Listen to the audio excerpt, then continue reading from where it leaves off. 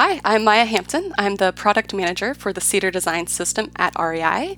REI is an outdoor retailer, so we're not a tech company, but we are really working to build out a solid digital foundation to help us scale more efficiently into some of our new business lines. So there's really been a mindset shift to thinking more in systems, and our design system has really helped lead the way. So it's been really an exciting time to work on that.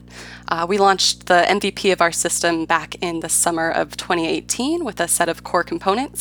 And then since then, we've been continuing to build out that library. We have a dedicated team that supports it, and a lot of great adoption throughout our digital properties.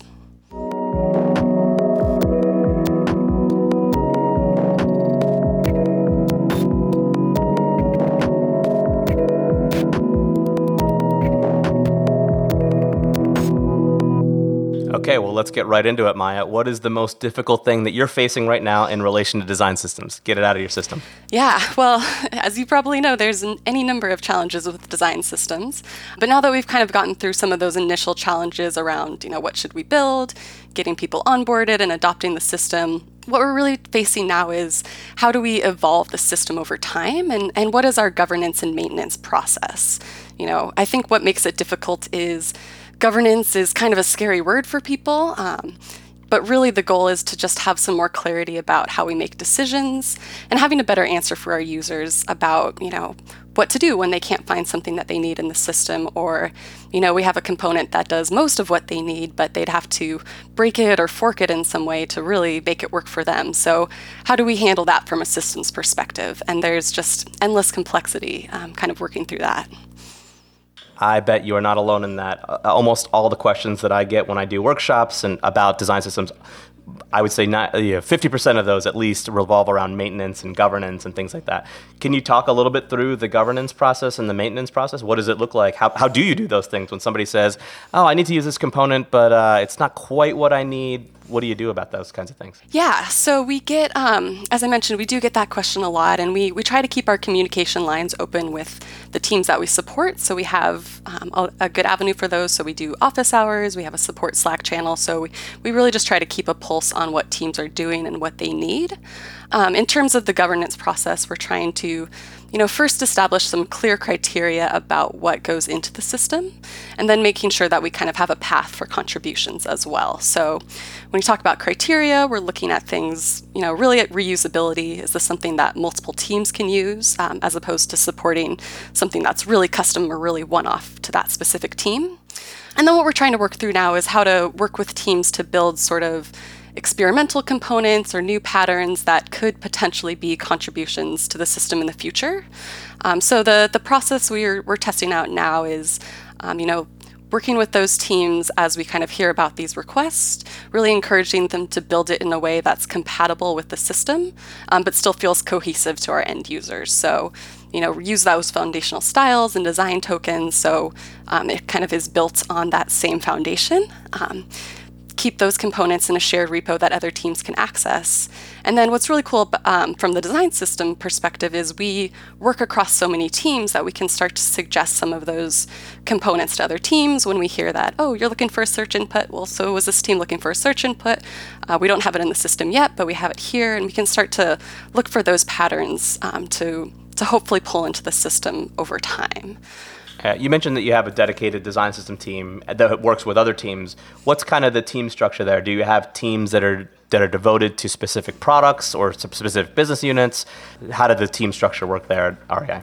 Yeah, so our team is cross-functional. We've got 4 designers and 4 front-end developers. We also have a dedicated technical writer and editor for our documentation, in addition to project and program management. But then the product teams we support, they really do span a number of different areas across rei.com, sort of the e-commerce business, the whole, product pages, search, checkout, that whole experience. REI also has a number of other businesses like Adventure Travel. We have retail stores that host classes and events as well. So there's different teams that sort of work within those different lines. And again, we're kind of looking at what are those kind of consistent patterns across all of those different areas. When is it okay for them to kind of have their own look and feel? And when do we really want to make sure that we're providing, consistent interactions? Yeah. So it sounds like 9 people on the design system team, 4 designers, 4 front end, technical writer. You made a point of saying earlier that it's not a tech company, right? REI is not a tech company. That's a pretty mature design system team for not a tech company. How does that, that's a mature tech practice. How does that fit in the context of a company that's not a tech company, or doesn't consider themselves a tech company? Is that an awkward fit? Do you have conflicting kind of business goals because of the adventure travel and things like that versus the tech goals that you're supposed to support? Yeah, that's a great question. We really, I think we've said that our biggest store at REI really is digital now. So there's definitely recognition that digital is growing and it's a strong area to focus. So we really are trying to build up those capabilities in general. And the design system team has really been one of those to kind of pave the way in some ways, which has been a great position to be in. But yeah, there certainly are challenges. There's some major initiatives that teams have to work on, and where that affects us is, they don't always have time to pull in updates from the design system because they have these other partnerships with retail or distribution, kind of that go beyond just the scope of maintaining digital. So sometimes there's that conflict, but, I think in terms of our design system, we've always had this vision in the future that, hey, maybe we scale beyond just digital and we're able to work on some of those employee tools that are used in store, or even potentially some of that retail signage that's printed out. Could we scale the system even farther outside of that? So on the flip side, I do think there's some interesting opportunity to grow even larger with what we do. Oh, that sounds exciting. Have you made any leaps into that territory already, or is that kind of far down in the roadmap? It's always kind of been out there on the roadmap, but I think we're getting a bit closer to it now. Yeah, that's awesome. Could you share some examples and stories about things about reusability? So you mentioned that you have some times where your team is kind of looking across to see how reusable a component might be, kind of figuring out what goes into the system. Maybe you can share some stories about how that's gone really well, in that pathway to contributing, and then maybe some stories about how it just didn't work as well as we thought it would. Yeah, so I can think of a couple stories as they relate to a few components that seem pretty similar, but there's been kind of really unique use cases. So the first one of those would be the modal component. That's a pretty common design system component. It was on our backlog for a while, but we just hadn't gotten to it. One of the product teams that we work with was building out a modal, so we decided to kind of collaborate with them and build it out in a way that we could not make it too specific to what they need, but kind of make it just a nice container. And then so any team can take that and plug in what they need.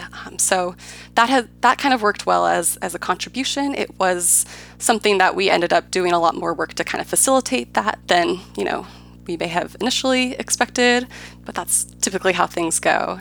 But then kind of similarly, we were looking at a popover component that existed in that shared repo. And we're like, oh, popover, we want a popover, we'll just pull this in.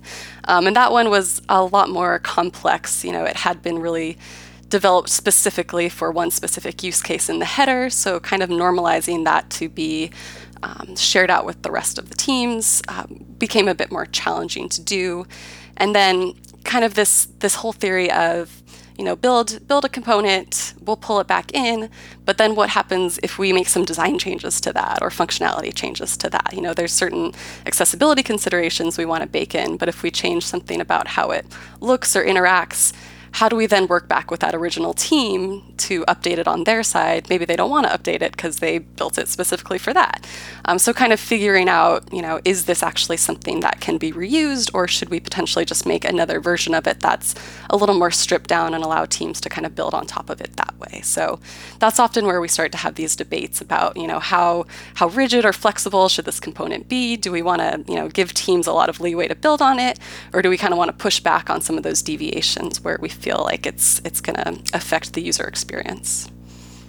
Yeah, that makes sense. Well, I guess my last question for you is, you mentioned that one of the most difficult things is kind of figuring out how to evolve the design system over time. What is on your roadmap now? What's sort of next for the design system team? What is the evolution of your design system? Yeah, so we've knocked out a lot of those simple components, and now we're looking to some of the more complex components or compositions, things like cards that can have a number of different layouts inside of them. So that's where we're kind of looking into, instead of just building, here's 5 different layouts of cards, maybe we make more of a container and sort of a cookbook style instructions for here's how to kind of build what you need within that card. So we're kind of diving into that world of what does that look like? How do we communicate that? How do we keep those consistent design principles but still give the teams flexibility to it? And I think another area where it gets a bit difficult for us as a design systems team is that we're not actually pushing code live, right? We're pushing it out to the product teams to consume and to publish. So we can't really do any sort of A/B testing on our own or really try out these new patterns. And so we're really trying to partner more with the product teams that we support to help them, run tests, understand what sort of feedback we're looking for. So ultimately we can have some confidence about the changes that we propose in the system and have a way to kind of, evolve it and keep it fresh over time. Yeah, got it. For both of those things, and building complex components and also kind of partnering more closely with the product teams, are those things that are being asked for? Are those things that the design system team is kind of looking out in the future and going, we're probably going to need this stuff really soon? Are you anticipating that, or are you already being pulled to do some of that stuff? It's a bit of both. So, we certainly keep in touch with our users, and we know that they want cards, for example. So, we want to find a way to solve that in a way that can scale to a lot of different teams. But then kind of also looking, strategically at, kind of our higher level roadmaps and where we're looking to take the company and sort of what can we do now to help us set us up for success in the future. Another challenge is that teams will often ask for something like right when they need it. So how can we try to get ahead of that so we can actually build it in time for them to use it? So that's where we're trying to, get ahead and keep an eye out to the future in that sense. Well, there you have it. The most difficult thing Maya's up against regarding design systems is evolving it over time and the maintenance and governance aspects of it. Maya, thanks for getting it out of your system. I'm sure you're not the only one facing this. I'm Dan Mall from Super Friendly. Thanks for listening to this episode of Get It Out of Your System. Great. Thank you, Dan.